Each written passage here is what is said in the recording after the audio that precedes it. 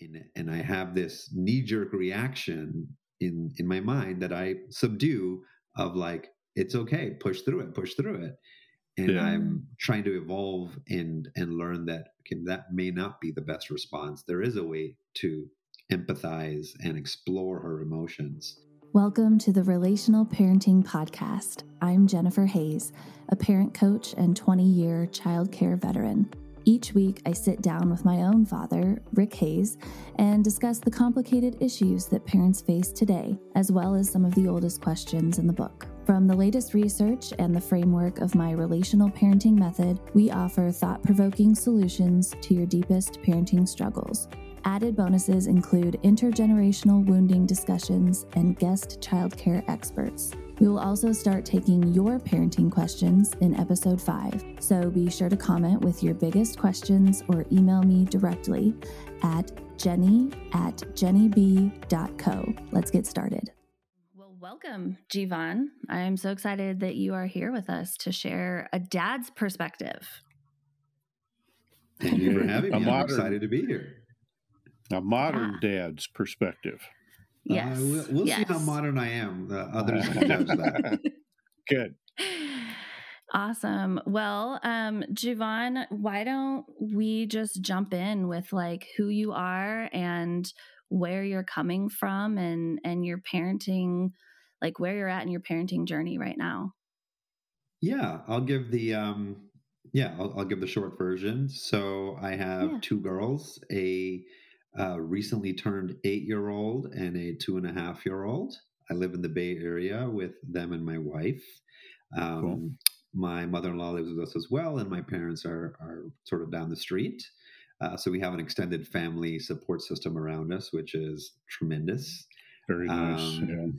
Yeah. And for work, my wife works at Meta doing marketing, and I do marketing and growth work in the Bay Area where we live as well. Very cool. In terms of where I am in the parent journey, I guess just a couple maybe salient highlights. We spent a year living in LA and just moved back to the Bay Area. It was a foray into LA to be closer to my wife's family. And we enjoyed that journey, but particularly our older daughter was really yearning to be back in her old stomping grounds here in the Bay Area. And so a big reason for our move back, in addition to career stuff, was primarily to put our daughters in an environment where we thought they would thrive. Nice. So Jeevan, you and I met because you found me. I think you found me on LinkedIn. That's right. And you were starting, at the time, you wanted to start a central hub for parents to find parenting resources and parent coaches.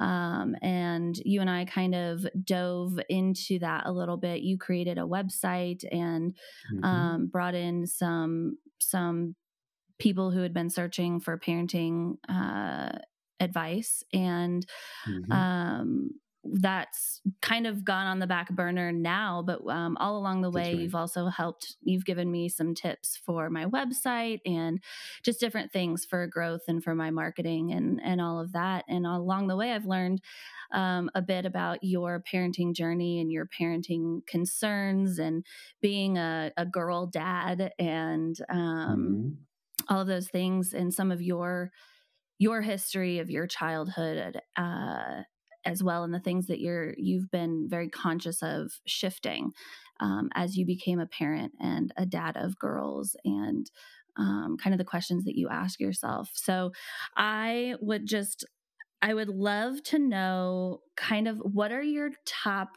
2 or 3 parenting goals that you have right now, being either goals or concerns, I guess, things that you're working with as a parent right now with a 2.5-year-old and an 8-year-old girl looking up to you.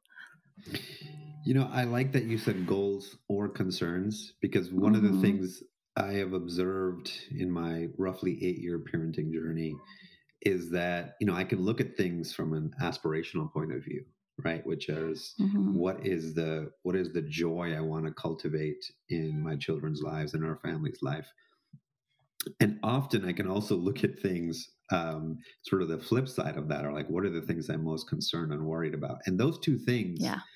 are essentially two sides of the same coin often. Right. And Yeah. I find that depending how I think about it, right, one can be a nerve-wracking experience, and then the other can be a joy-eliciting experience. And so I do try to reframe some of my challenges and worries into a more positive, like, what am I pursuing? So with that as sort of a context, the first thing that's very top of mind for me is resilience.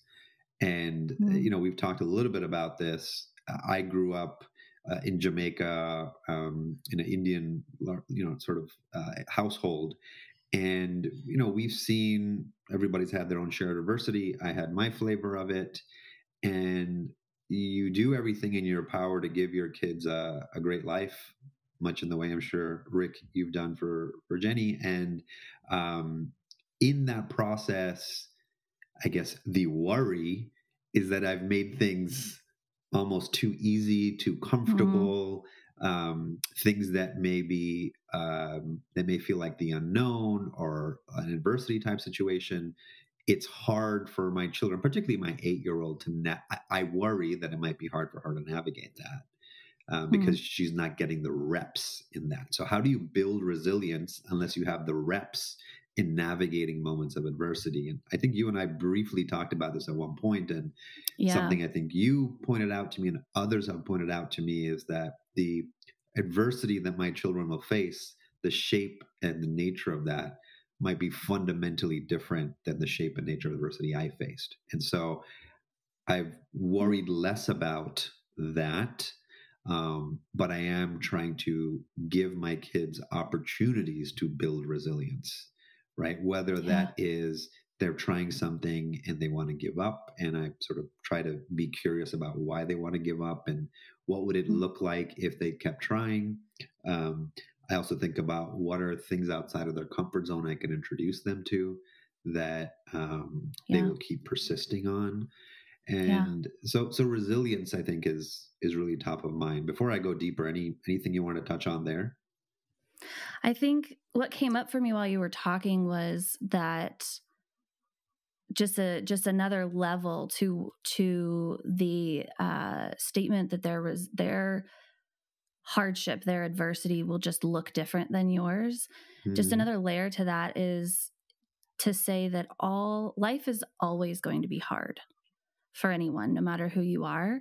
There's always going to be hurdles or things because we're all thinking and emotional beings.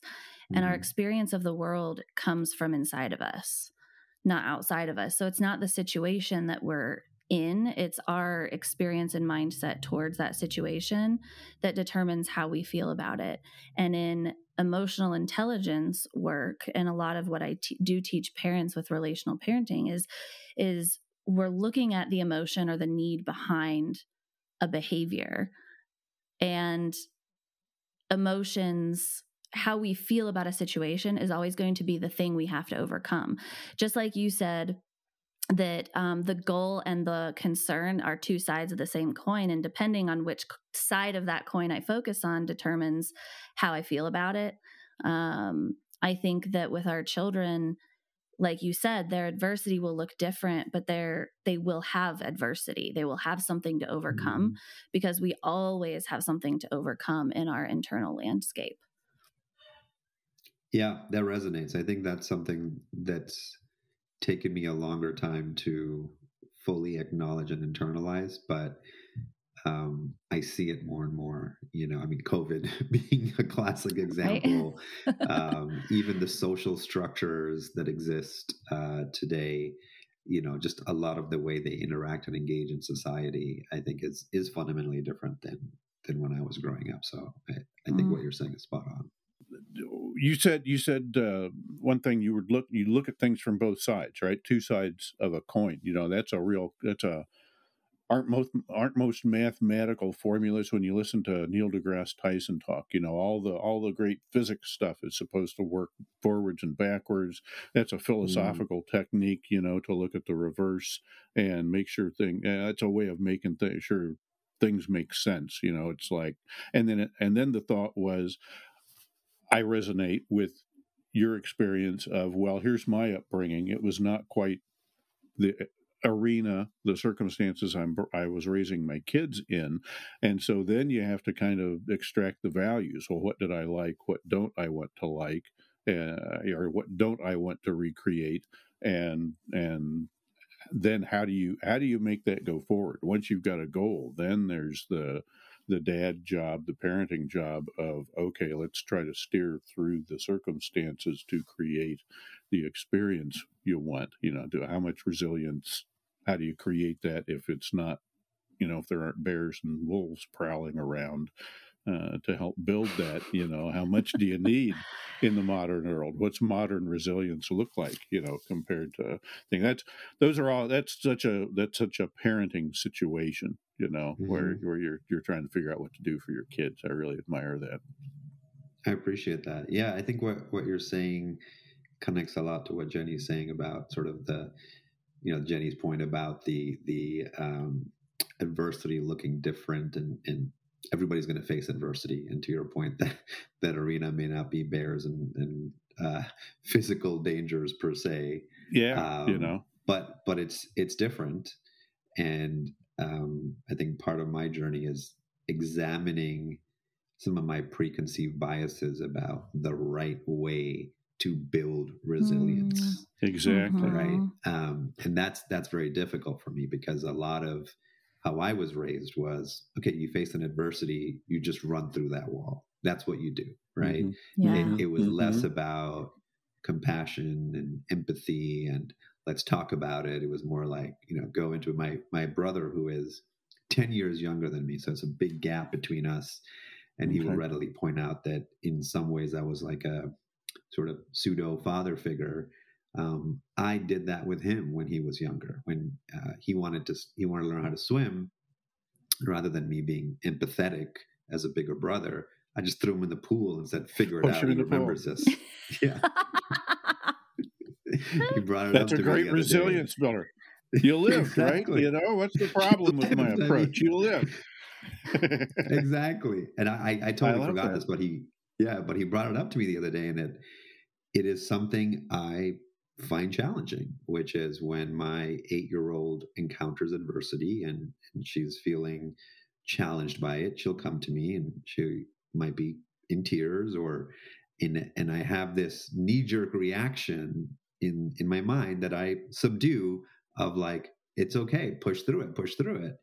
And I'm trying to evolve and learn that that may not be the best response. There is a way to empathize and explore her emotions.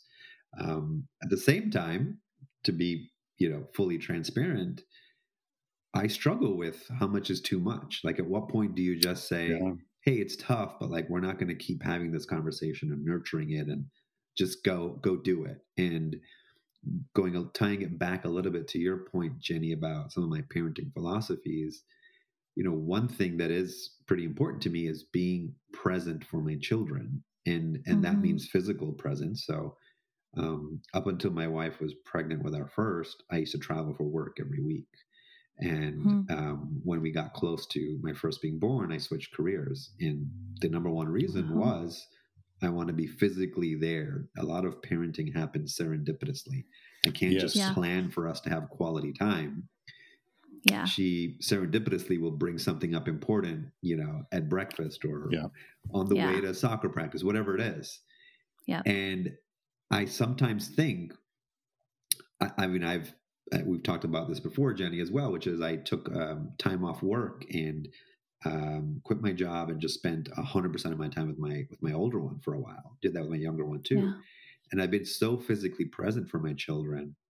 And I see that sometimes they want my presence around. I sometimes worry, have I created a dependence, right? That they don't know how, they're not building that independence.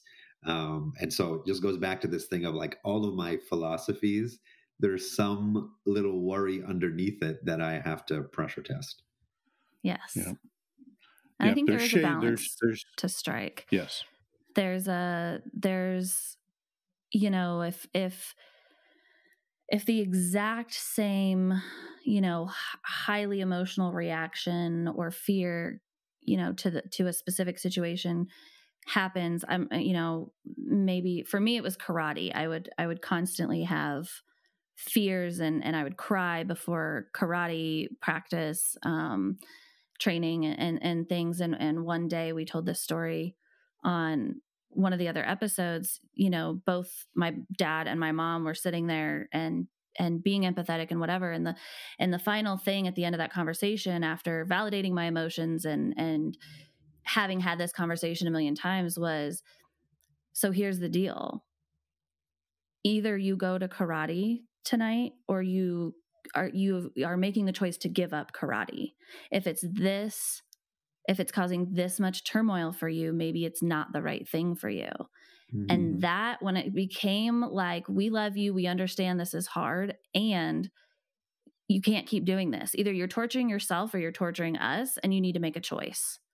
And it was kind of like when they asked me that question, like, are you going or are you quitting karate? I was like, oh, well, I'm going, obviously. And I just needed someone to give me that perspective of like, here's the thing. You can't live in this mode of like torturing yourself emotionally. And you can't live in this in between place where someone is constantly having to manage you in order to get you to go do this thing that you said you want to do.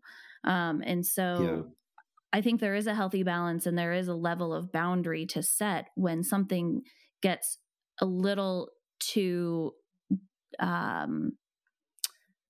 indulgent, because we can, as human beings, indulge in our emotions. We can spiral down into it and set up camp there, right? Yep. Especially if we're getting empathy and attention for it. Right. And so I think that there is a way. I'd be interested to see if you have an example where you've had to set that boundary with one of your girls ever, when it comes to like, okay, how much empathy and understanding is too much, finding the level. I've done that many times. Sorry, Rick, were you saying something? Just say the calibrating is where do you find the level? How do you go about finding the level? It feels like the $1 million question, right? Because I think that one of the challenges I have, I don't have an issue pulling that, like, quote unquote early, like not letting it linger too fast. The thing that I think about is, will this backfire? Specifically, to address your question, I've given her choices on things. Martial arts, you brought up karate. I did it with Kung Fu when she was doing Kung Fu a couple years ago. And I would say when she didn't want to go, hey, I didn't say maybe as well thought as your parents said to you, but I did say something to the effect of, either we are saying this is something we're stopping and we're not going to do this anymore, or we're going to keep pushing through and we're going to continue on this journey. And her answer back was, okay, I'm out. Right. Like you're giving me an out kind of thing.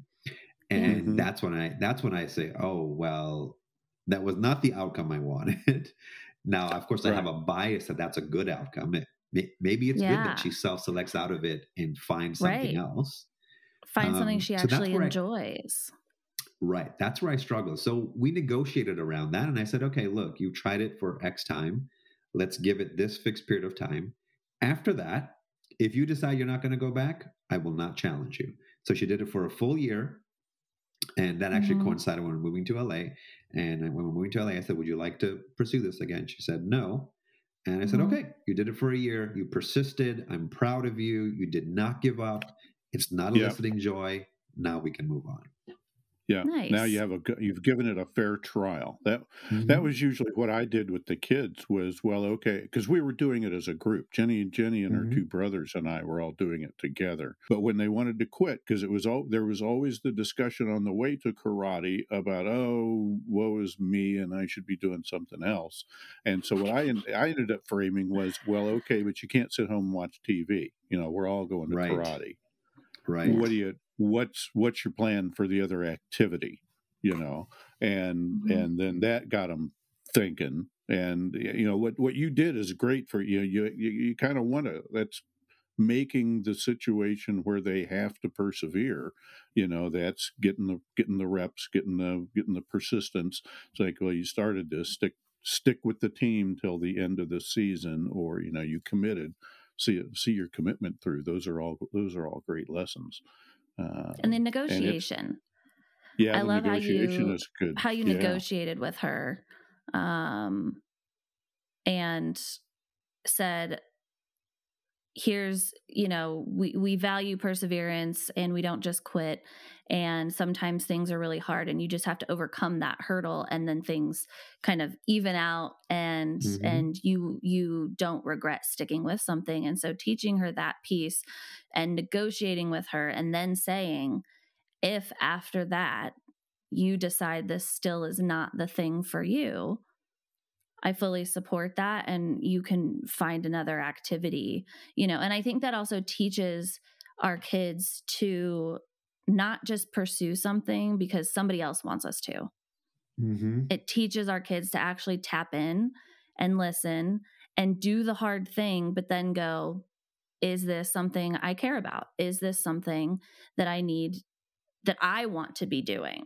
Internally, intrinsically motivated, and then they get to decide. And giving her that choice is extremely powerful and will build her own sense of self and knowing herself.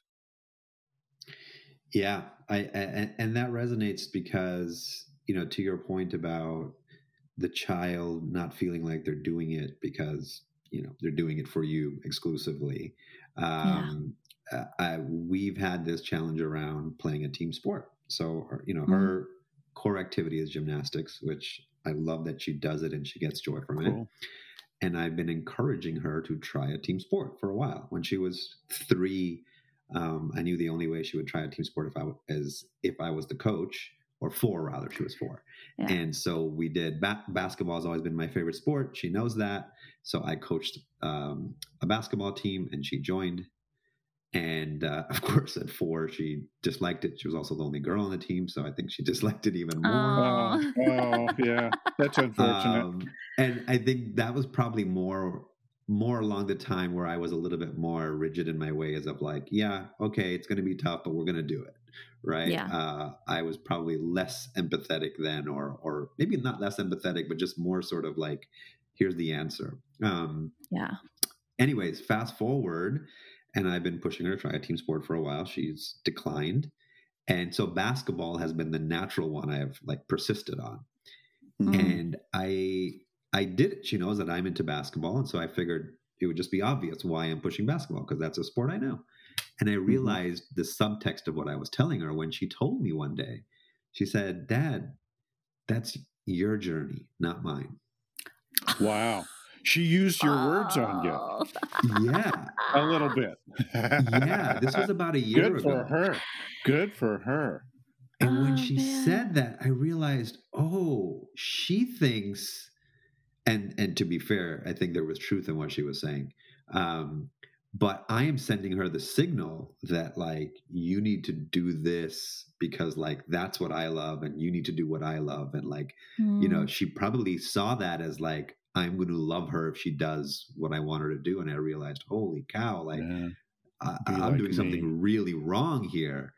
And so I really sat down with her and I said, I will not bring this up to you ever again. Here is why I am pushing on a team sport. And I talked to her about executive function skills, teamwork, leadership, reacting under pressure when you have to coordinate. I explained to her the intrinsics. And I said, you're right. I just sort of predisposed an answer, but really what I'm solving for is this broader thing. Why don't you talk to your friends and see how you think you might get those reps? That's really hard because our kids' experiences take us outside of our own. Your expertise, we naturally gravitate towards our own expertise trying to lead our children, but that sometimes that can go the wrong way. You end up the dad in the stand screaming at the kid to do the thing that you never achieved, or that can go way too far. Excellent. I bet that's even with gotta be a an struggle amazing for everybody. intention. Like your intention was, this is so funny. This happens. I think this happens between adults too, in partnerships, in romantic relationships. Mm-hmm. Our intention doesn't come out, our experience does. And so our intention is that I want my child to get the experience and gain these life skills, right? This executive function, reacting under pressure, being a team player. Like those are all super important life skills to develop and can be developed by playing a team sport. But because the way you experienced those was through basketball, that's the only thing that came out was in communication was basketball. And a 7-year-old looking at her father and saying, "That's your journey, not mine." That's a great is picture. amazing. Is amazing. And the fact that you could then respond and reflect, not get mad, not get defensive, not lay down the law, but go, "Oh shit, I've been miscommunicating what I want for her." And then you were able to put language to your actual intention, and bring her into that conversation and like discuss and negotiate and put the power back on her. Hey, why don't you ask your friends? Like, this is fantastic. This is amazing. Yeah. I think the other thing I realize is that the conversation I'm having with her when I'm trying to encourage her to do something, that conversation extends beyond that moment in time, right? It's all the subtle things she's observing outside of that interaction. And I'm a huge basketball junkie, right? So she sees me watching basketball. She sees me practicing in the driveway. She sees me going to my league games. So she sees all this, and here's this guy saying, "You do it." And so I'm not being thoughtful enough about what's the full narrative that's shaping up in her mind, right? Which this whole thing, going back to your first question around parenting philosophy, one of the things I've incorporated is really asking myself, what if I'm completely wrong about this thing I'm asking my kid to do, or I'm trying to teach my kid? What if I'm like completely wrong about this? Under what conditions might I be completely wrong? And I try to explore that. And my wife is exceptional at teasing that out. Complimentary. That's great.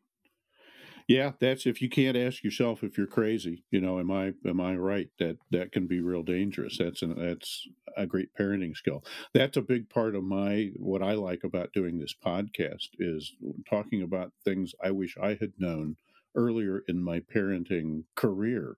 So you're not figuring it out. Wouldn't it be great if we knew all these experiences that we have learning about ourselves when we're parenting, if we could somehow have all that before we had kids, or earlier in the process, so you were just laying in wait for the issue to come up and say, "Oh, okay, I know how to handle this," and execute our goals a little better.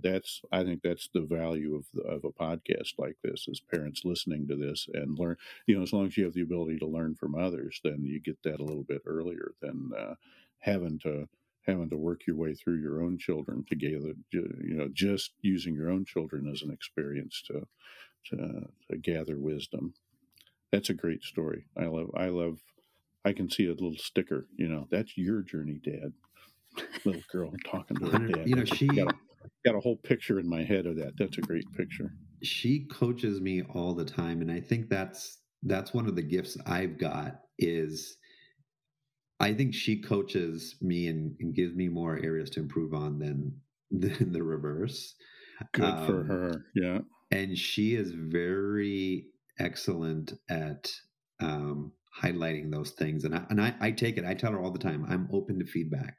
I actually tell her, like, I want to be a better dad day in, day out, week in, week out. Sure. And so she will communicate that with me. And I think the beauty of that is she develops a growth mindset, right? So, she actually uses the word feedback because I tell her I'm open to feedback, and she'll tell me stuff. And then so she'll tell me, I'm open to feedback. What do you think I could do better in a certain category? So, she actually started her own blog the other day. I helped her do that. We were at the library, And then she said, oh, make sure you send it to this person and that person and this person. And of course, parent anxiety immediately, right? I was like, oh, you're developing this social media anxiety of like, you want to get validation from others. And so I started like, my lecture on like, let's not get too carried away about getting validation from others. And she goes, Dad, I just want to get feedback on how I can improve it. That's a fantastic success story too, that she can do that. We were talking before, you mentioned before about worrying about making her dependent, on a certain style, but also what we're doing is teaching her how to recognize a good style, so later in her life, when she's running into other people or mate selection or whatever, she not having that. And okay, now that's kind of a red flag for her. Hey, I can't work through things. This guy's not open to a little feedback. So it turns out being super valuable. That sounds really, really healthy. And what an amazing trust you've created, because for you, an adult who technically has power over, right? Power over a child, for you to create a space for her to welcome her feedback. I welcome your opinion. I want to hear what you think. Like that, telling her that without even saying the words, telling her that her opinion and experience matter to you. Yes. That one sets her up with expectations, Dad, like you said, of either a partner or even anyone she surrounds herself with for the rest of her life, to be an open, communicative person. It also sets her up, like you said, she says back to you, Jeevan, I'm open to feedback. And she's seeking that growth in whatever it is she chooses to pursue. She's seeking that growth. And so not only is she going to be able to grow and overcome failure, because if she's ready to get feedback, she knows it's not always going to be what she wants to hear.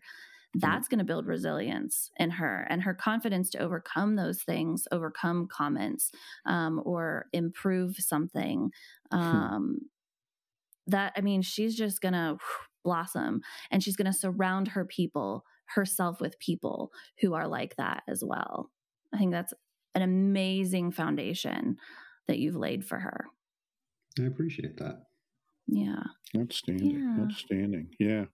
Congratulations, both you and your wife. Well done. I will happily take that validation, because it doesn't feel that way often. Right? It doesn't ever feel like it when you're in it. Not in the moment. Yeah. That's so funny. what's another one of your kind of parenting goals / concerns that you regularly work with? Let's go.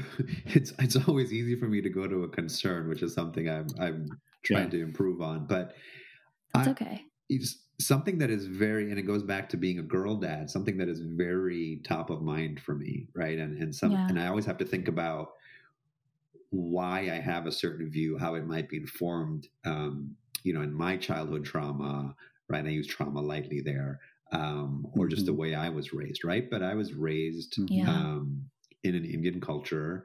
I was raised in Jamaica, and I was raised. I'm in my 40s now, right? So I have largely seen women take a back seat to men a lot of my life.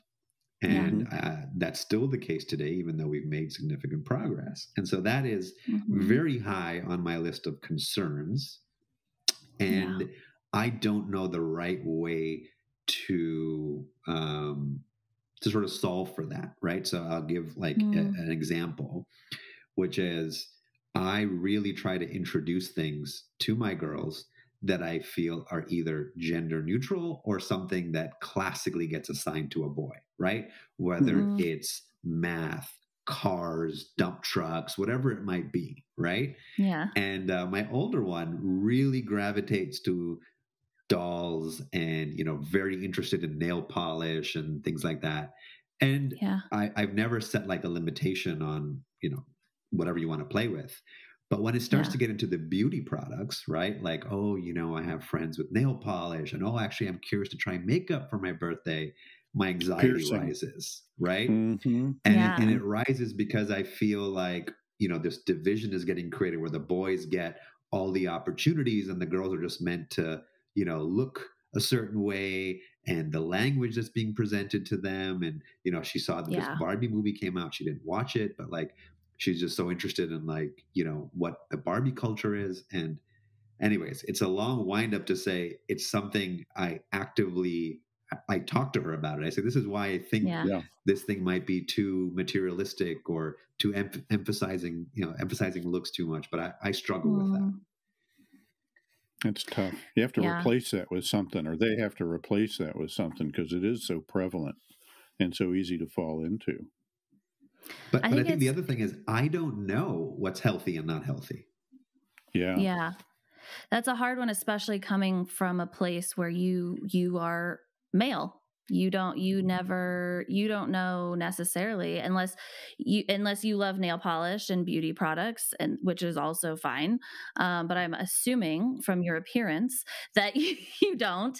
And so you don't necessarily understand the feeling or the draw or how fun those things can be for girls, and how coming from a feminine perspective, those beauty products, yes, it can get toxic. It can become like looking at the women in the magazines and they're airbrushed and they're fake, and you want to strive to be and look like that. But in my older and wiser adult years, it has become something that I can utilize in order to fully express who I am, and how I want to show up in the world. And so I think I think that there is a very balanced way to allow your daughter's curiosities and interest, and a very natural interest in beauty products, in nail polish, in maybe fashion or whatever she is gravitating towards, to be this fun, experimental thing, and allowing her to explore that. And then also having those conversations when you notice that something is like, the reason she's doing it is because she wants to look like a certain person from somewhere that's fake, right. Or so not making those desires, those innate desires of hers wrong, that could cause her to reject that part of herself in some way. But allowing her to be excited, to want to try these things, to figure out what she likes and doesn't like. And, friends are going to influence that a little bit. And having those, like you said, those conversations will come up serendipitously, and you can touch on makeup being a tool for self-expression, not to transform into something else. Yeah. That's what I would add there. Sorry, go ahead. I'm sorry. I remember makeup and makeovers being when we'd have a family gathering. The girl cousins would get together and they'd run out and get some nail polish or fake nails or stuff, and it was an enjoyment. It was a fun thing, bonding thing. I also remember taking you, I think, homecoming dress shopping once, or prom dress shopping once. And as you would try different things on, I was very much out of my element picking out, styles for 14, 16-year-old girls, whatever you were at the time. And I just remember all I had to offer was like, well, what's the message you want to send here? You'd put on a slinky one, you'd put on something a little more decorative. And I just remember the only thing I could think of to do at that point was like, well, what's the message you're trying to send? And I would think it would be the same kind of thing with makeup and glitz and bling and all that kind of thing. It's one thing to have a professional appearance in a professional setting, or a fun appearance in a fun setting, a Halloween costume or something, but somehow to shield you. It's don't make it part of your identity, make it part of your costume, was the underlying message. Is where it gets I think where it ggets unhealthy, where it really, you're doing it for other people, seeking approval. Mm-hmm. And how to negotiate that, boy, that's going to be different for every parent and child, I would think, and their circumstances. Yeah. I think that two things that you both touched on that really hit. Jenny, you mentioned the word explore. Well, actually, you mentioned two words that I thought really resonated: explore and tool, right? So the idea that I can have my child explore these things, I think reduces the weight and anxiety that I feel towards it. So it and the flip side is what you were talking about, Rick, right? Where you were saying don't make it your identity, right? And I think that's the fear. Is I sometimes have that 0 to or 1 thinking, where it's like, either you're not into makeup as a proxy for a broader category of things, or you're like fully in it and it's your identity, right? And this middle ground I find very hard to navigate, but I think that middle ground is what you're both circling around when you frame it as something you're exploring, something that's a tool with a specific purpose, e.g. expressing yourself, but it's not all consuming of your identity. And I really struggle in untangling that middle ground. One tool I have used to try to untangle it when she's interested in these things, like she got these I guess they're kind of like extensions. It's a clip-on thing you put in your hair, and it kind of gives you some fake purple hair on the side. And so I've asked her, like, hey, I try not to come across as like the judgmental dad, and I say, hey, tell me, what's it's hard, but I'm like, tell me, before you speak, like, what's, and I have to think about my tone, I don't want to be like, hey, why are you wearing that purple thing, right? So I'm like, tell me what's so interesting about this, or why are you wearing this today? Inside, I'm thinking, why are you wearing this purple thing? Right. But I think it at least opens the conversation in a better way. But the tricky thing is she's 8, so she's not really sure why, right? And she says that. She's like, I don't know. It's just cool. And then she's so I just tell feedback. Right, I guess. And so I just tell her, I think one thing maybe this goes to one of the parenting philosophy things, is I realize I rarely have the answer, right? So what I can do is elucidate my thinking. Right. That I can do. And I can tell her in that thinking that I don't have the answer. So I do that with her. I say, hey, look, you're wearing this hair clip thing. It looks like it's something you're enjoying. It's fun for you. Great. I'm happy it's bringing joy to you. I will tell you as a dad, there's one thing I'm thinking about and I don't have the answer for it. And it's that I don't want you to get too wrapped up in this and feel that you need to wear it to look a certain way. And I sort of articulate what I'm thinking about. And then I extract myself and say, go live your life. That's right. At least my technique for now. I think that's all there is, it's when I'm sitting there watching Jenny pick out a dress, it's all fear-based, and it's not something in my experience. It's not in my wheelhouse. And so all you can do is bring hopefully a more mature, I've spent more time figuring things out than you. So you bring a method of, here's what I see. Explain your thinking. They're old enough to appreciate that and pick up on that. That's modeling good behavior. And then say, I don't know, but I don't see any huge red flags here. I don't think this is something you're going to die from soon. And so, okay, knock yourself out. Just, here's my concern. I think that's all we can do. That's probably a core task of a parent, is of raising a self-motivated kid. That I think that's a perfect example. Well, and you didn't judge it. That's the other thing that came up for me, is that you didn't lay your concern onto her so that she then internalized it. You just said, you entered with curiosity even though it's something that was foreign to you, something you didn't understand. You noticed that it created a worry or a fear in you, but you chose curiosity, and then you shared your thought with her in a way that was like, I don't have the answer, and this is just my concern, and I don't want you to, identify with having to wear that in order to be cool. If you like it, awesome, fully support you, live your life like you said. And you didn't judge her or criticize the fact that, because I remember certain clothes that I wanted to wear that were deemed unacceptable, and or told that I couldn't buy that, when I was out school clothes shopping, not because like it was too short or too revealing or anything. It just wasn't the color that my parent thought I should get. And it was like I had to constantly like justify and convince that I wanted pink and purple things, not blue and green things.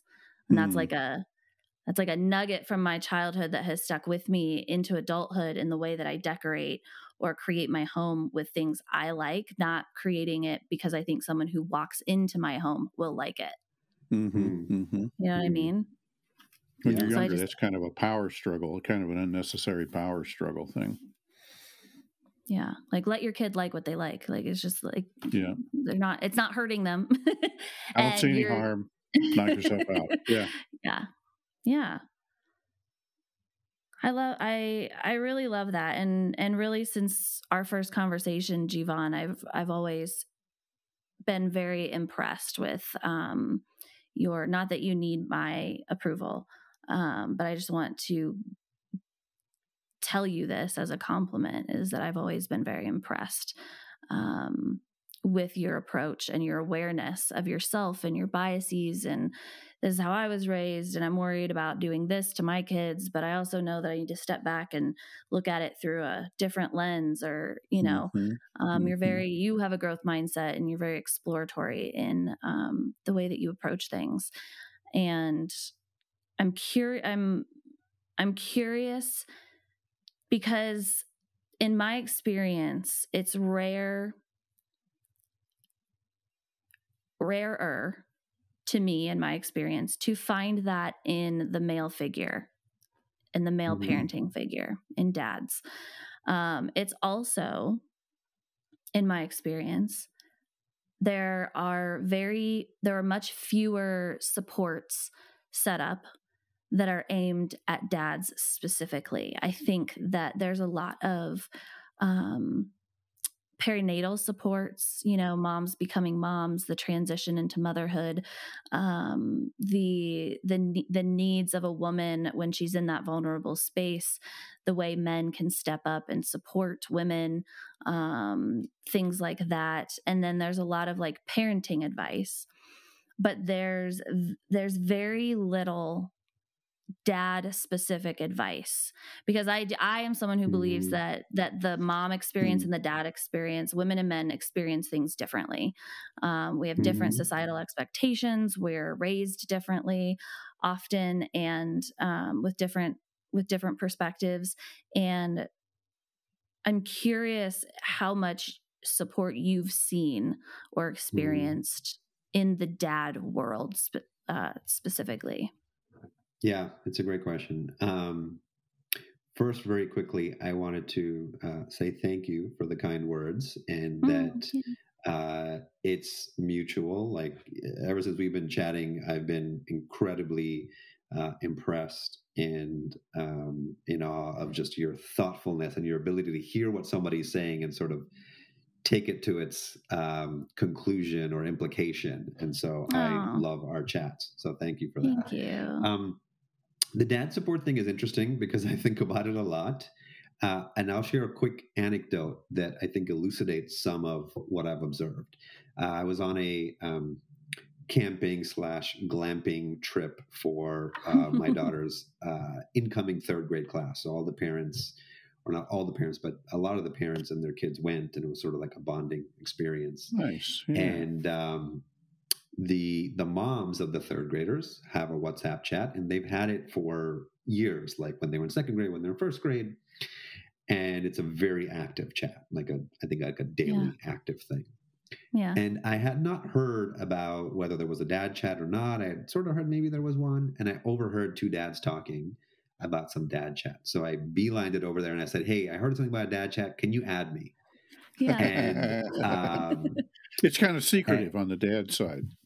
Here's the thing.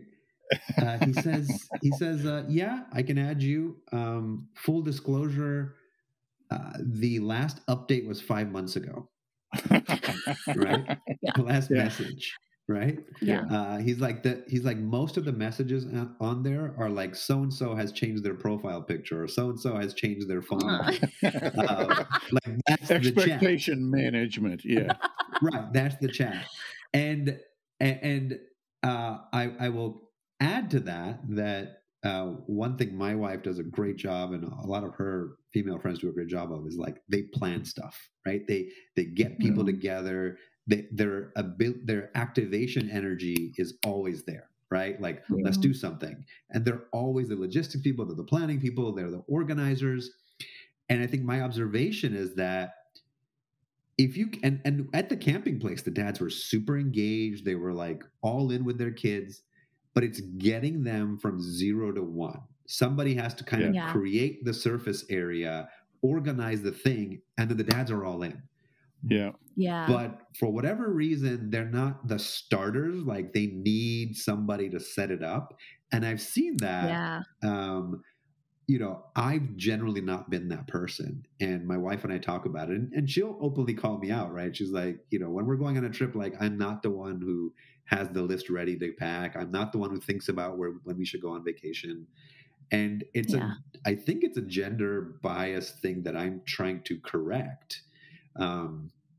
And it's a long way of saying that, like, I think that if there's a way to crack that, to get dads to just sort of jump that initial hurdle, it will unlock a lot of dad support and engagement. Because I am in some dad groups, like on Facebook, and they actually have tons of engagement. But I think it's like you need somebody to seed that conversation. Yeah. I think it's also, there's also a societal piece in that. I think that it has been historically more acceptable for women to seek help than for men. I think that there is a construct that exists inside of the toxic masculinity part of things where you shouldn't ask for help. You should be able to handle anything. You're the providers, you're the protectors, you're this. And so you should never need support or help. And I think that men's mental health has suffered horribly because of that. Because men are afraid to ask for help, are afraid to be like, my kid is doing this and I don't know how to handle it, or I fucked up, admitting fault, admitting that we need help, that we don't know everything. I think has been even more taboo from the male side of things. So I think that has slowed the activation of dad support groups too. Yeah, I think that's, we talked an episode or two ago. We got into gender roles and what's going on now, and I think there's I think the sexes, there are at least roles that are different that way. I'm in like 3 men's groups now, and there's always one guy that gets it going, sets a time and a place, and guys show up. But when it comes time to organize other things, it's it's usually the same guy or 2 or 3 that are getting the herd going, and other guys showing up. It's kind of like a job, it's a concrete task. I want to do this. What time is it? Where do I need to be? Okay. But we're just not as people oriented, right? Isn't that the stereotype? The females are a little more people oriented, guys are a little more thing oriented. And so planning a party just kind of naturally falls to the person who wants to have a party, whereas the guys are like, okay, I need to fix a car and the garage is over there. So we'll get over there at that time and work on the car, work on ourselves, or whatever it is we're working on, we're working on something. And, that's way too simple. But I think we can train all we want, but it's going to be a hard sell because there's some pressure to make it that way, and but we can certainly nudge it because there is so much benefit to having a thoughtful guy, kid-oriented guy around so much. Divorce now is horrible. Guys lose that. You'd mentioned earlier on, that spontaneous, serendipitous kind of contact with their kids that's so important. And there's certainly things around that we can work on fixing. Yeah, I'm optimistic that this will shift and improve and reach a better equilibrium. But I think something you said, Jenny, that resonates is this point about, men may have a predisposition to not look for that help, not ask for that help. I think you're right that it does tie to poor mental health if you're not willing to sort of raise that hand.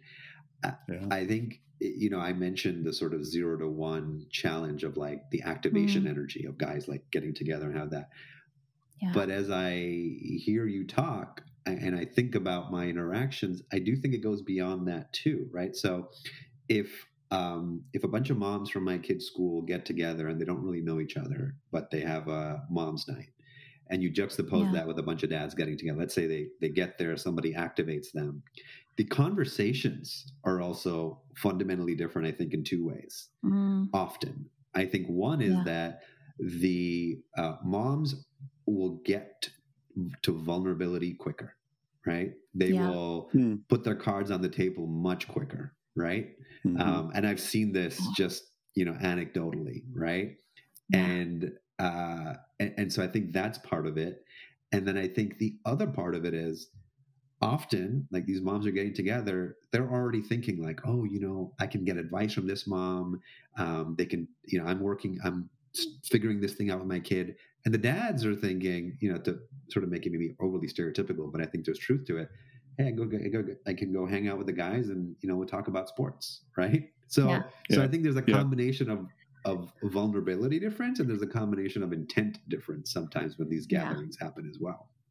I think that's exactly right. In a group of guys, it's more like guys are sitting there figuring out, it kind of goes to the protector role. Guys are sitting there figuring out what can I reveal without creating any harm, without having any backlash, or how's this going to affect me at a job, or they're very carefully vulnerable, and it helps to activate them. It helps a lot if somebody goes first. It's like, well, I'm struggling with this, and then we'll have a discussion about everybody's struggles about that. But you do have to get them started. They don't all come primed, ready to ask advice about things. Yeah. I think that's 1,000% true. My husband has tried to explain that to me a lot. Another gender difference. Yeah. And where I go out, and hang out with my girls, or I go out to dinner with a friend, or I seek out interactions with my girlfriends and relationships. And my husband, the bulk of his friends are still in Pennsylvania. So a lot of his network, his very close inner circle, is not here in Colorado. So that's one piece that definitely plays a part.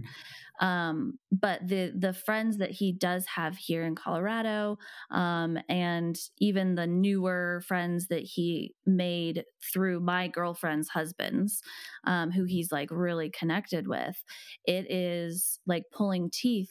Like they both, when we're together, they're over there having a conversation. They're like, man, we should go shooting. Man, we should like hang out. Man, we should do this. We should do that. And then they never do anything. And I'm like, I'm about to call his wife and be like, yo, we should set up a date for these guys. Like, cause I know if we schedule it and we're like, you're off this day, we've booked you the spot at the gun range from 8 to noon. Date, like I've packed your stuff. Like you're going. I know that it would happen, but like you said, like men are not, and I believe there's a difference in feminine and masculine energy, and I believe there's different combinations and levels of those that live inside everyone.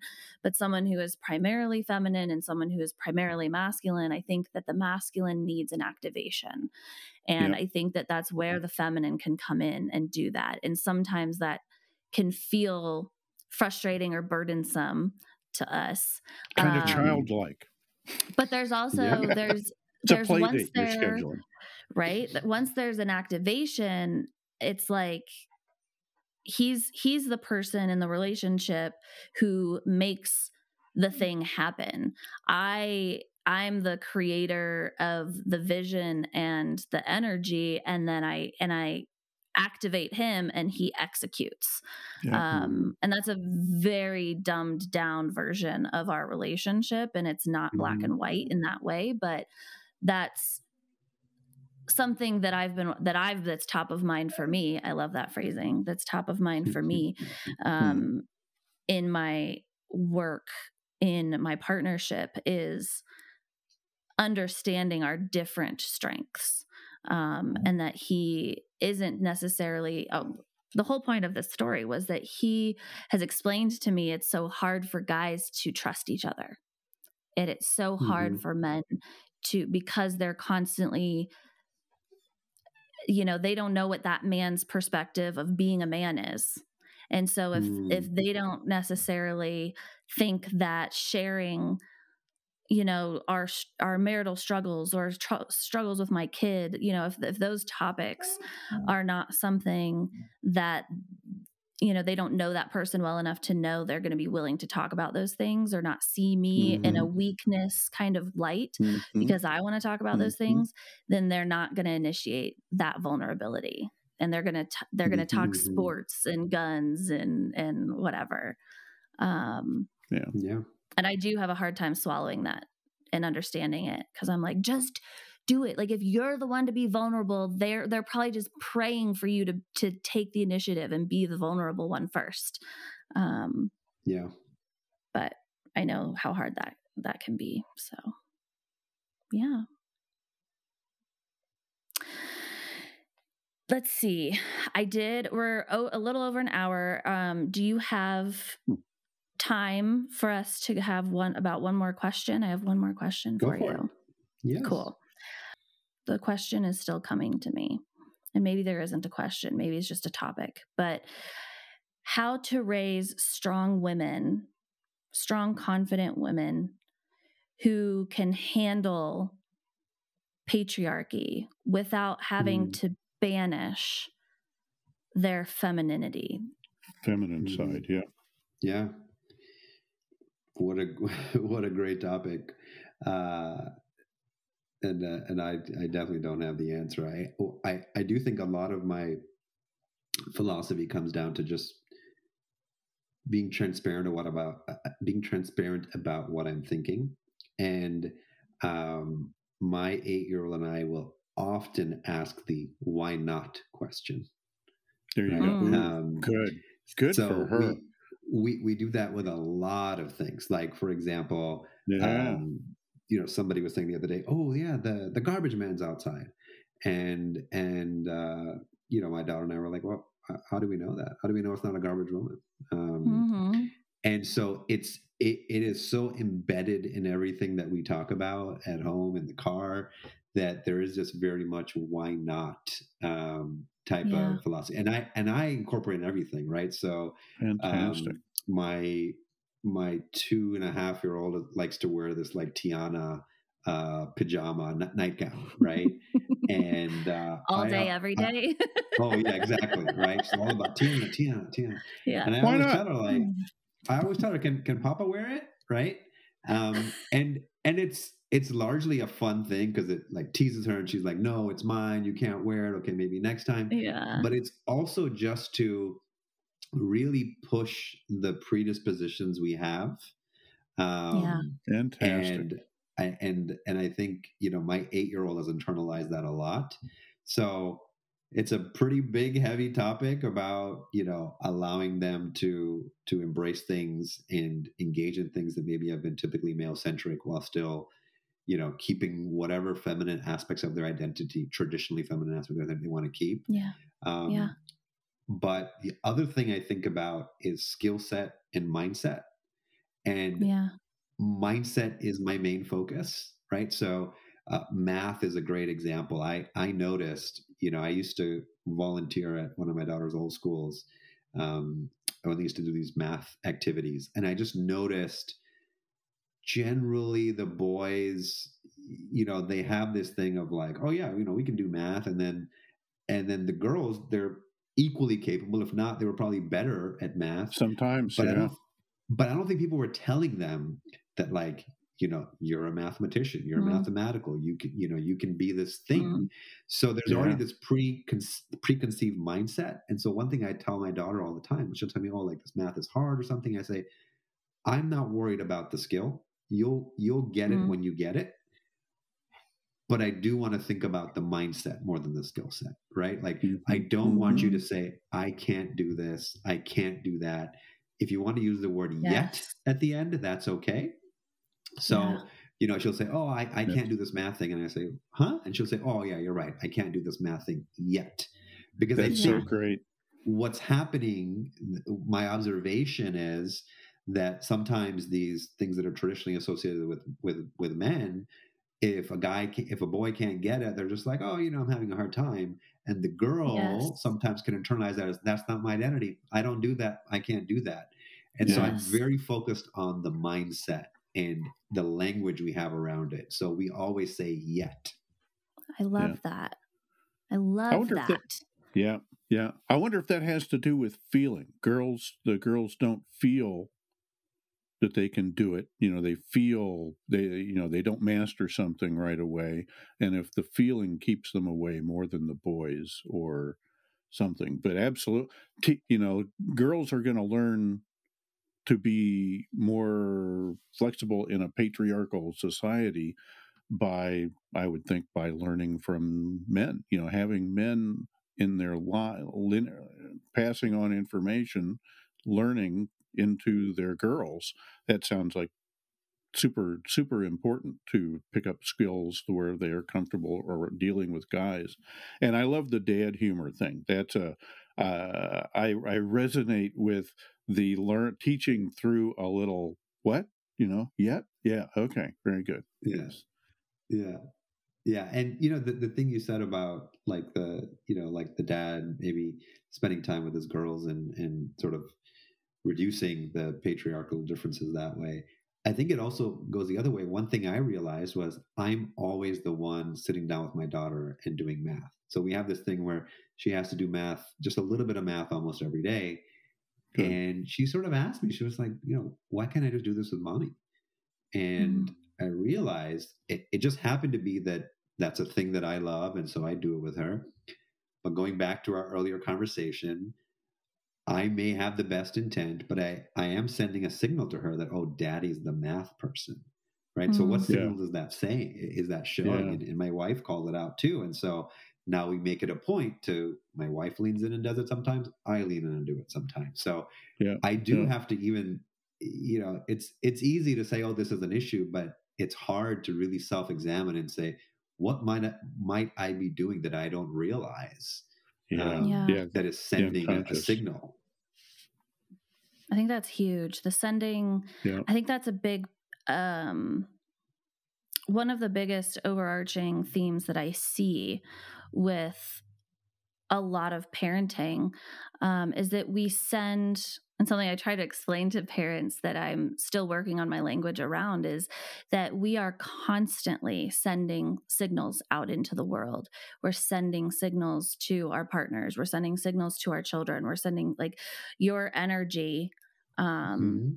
It can be felt, and these signals that we send unintentionally and can often even be non-verbal, and usually are nonverbal. Like you said with your example of you were like, I like math, let's do math together, can inadvertently and completely unintentionally send the signal that mommy or girls don't do math. And it's there's definitely like a too extreme side of that where we're like over policing ourselves. But I think that most people, again, in my experience, most people tend to the other side where they're not aware of it at all, or they refuse to look at it. And so once again, I'm just so appreciative of the fact that you have a daughter who tells you these things, who has the language, who you've made it safe for her to offer her feedback and tell you, so she can reflect, so that she can be a mirror for you, and that you can do the same for her, and that you're willing to look at yourself. And there's a part of like ego that plays into this too, is like, can I accept that I am an imperfect person, and that any given moment, that regardless of my intention, I might be actually having this effect on somebody. And when I'm willing to hear that reflection back to me and sit with it or explore it or discuss it, negotiate it, that's when true relationship can happen, versus defensive, or you're little and young and wrong and you don't know me and I know everything, and, whatever. So I just, there's a lot at play there. Yeah. It's a hard thing. It is a hard thing to give that space to your child to sort of tell you areas, like you said, put a mirror up, because it can be uncomfortable. But I think the more you do it, the less uncomfortable it gets. And to your earlier point about growth mindset, you see it more as like, can I be a better dad tomorrow? Can I be even better dad a week from now? And I think the answer is yes. But it is going to be uncomfortable, and that's where it's also important to have a good partner. My wife tells me all the time, like, hey, take it easy on that thing, or I don't think you quite had that right. And I'll self-examine and say, holy shnikes, you're right. But it is difficult in the moment to execute on that. It's a skill to some degree, and skills take practice and experience, and you learn finesse after a while, but you have to get in there, and you can't get too discouraged if you're gonna improve at it. That's a great message for dads, I think, is keep at it. Get the reps in. You'll get better. Right? Get the reps in. Persevere. And I think that the words difficult and uncomfortable are absolutely true. I think in some cases it can feel horrible. I want to make it as real as possible for parents who are listening, because discomfort, I think most people can go, I can handle a little discomfort. I think the reality sometimes of having our flaws reflected back to us can be horrifying. It can change your entire perception of yourself for a minute or a day or a week. It can have you crying on the bathroom floor. It can have you thinking that I've screwed up my kid forever. It can have you spiraling. And I just want to make that very real and very visceral, so that people aren't out here thinking like, oh, what a beautiful picture of parenting you guys have painted. And sometimes it's a little uncomfortable. I really like to make it as real as possible for people. I'm glad you opened up that thread, because I will circle back to this Kung Fu story where I pushed my daughter to do it for a year before she could give up. Yeah. After she stopped it and we had talked about it, and I said, you were so good at it, whatever, like, why aren't you still interested, or whatever. And at one point she told me, I did it for you, not for me. And that crushed me, because I just thought, did I just make the biggest mistake and like punish her for a year? Just made her go to this thing, And so you're right. It's hard. I'm sitting here and I have the privilege, to talk about things in retrospect and highlight good things, but it's grueling day to day. And I make more mistakes than I can count. But to your point, that is the real part of the journey, and I think you just have to accept it as part of it. Yeah. In this social media oriented world where everybody is sharing the 10 best seconds of their life this week or this day, it's important to keep in mind it's messy. You got to get in there and mess it up and give yourself some grace and move on and go on. Don't collapse in a heap. All right. I feel like we could open many more cans of worms. And I apologize. I don't know what is coming through on the mic. We have a guest dog this week. My friend, my bestie, dropped off her dog this morning. She's going into the mountains and he could not go with her. So there's been a lot of heavy breathing and little barks because he doesn't understand the podcast studio yet. He's not been socialized for podcasts yet. He's not. My dogs finally just learned that we come in here, they lay down and shut up. And this guest dog is such a little sweetie, and he doesn't understand. He's like, "Who are you talking to, and why aren't you talking to me?" Exactly. So for anyone listening, whatever heavy breathing or weird sounds you heard this week, it's a dog in the background. But anyway, Jeevan, thank you so much for spending time with us. It's great to meet you. Yes. Nice to meet you, Rick. Thank you, Jenny. Keep it up with those young girls. Good work. Making the world a better place. I appreciate it. And you've done an exceptional job with Jenny. So I like to think so. Thank you. Yeah. And we, just to let the listeners know, one of my goals, things that I'm striving for, we're almost done, shush, has been to get more male perspective, male guests, and hopefully dads specifically. I have a couple more on the docket, and I am wanting to balance out the perspectives between men and women and moms and dads on the podcast. And so I think it's really powerful and important, the perspective that you do bring, Jeevan, and it's a voice that needs to be heard. So yeah. Thank you. Yeah. Thank you. All right, everybody. Happy parenting and good luck out there. Well, did you learn anything new? Or have you heard all of this before? Do you agree with us, disagree with us, have a question? We want to see you in our inbox or via the Patreon page in the show notes. Tap on either link to send us your feedback, share your own parenting story, or support our mission of providing a connected community for all parents. And don't forget to hit subscribe so you never miss an episode. If you loved this episode, click on that little star and give us 5 of them so we can get visible to other parents who are looking for us. This is your weekly reminder. Parents, you already have everything you need inside of you. You are a strong, loving, capable parent. And here, you are never alone. I'll see you next week.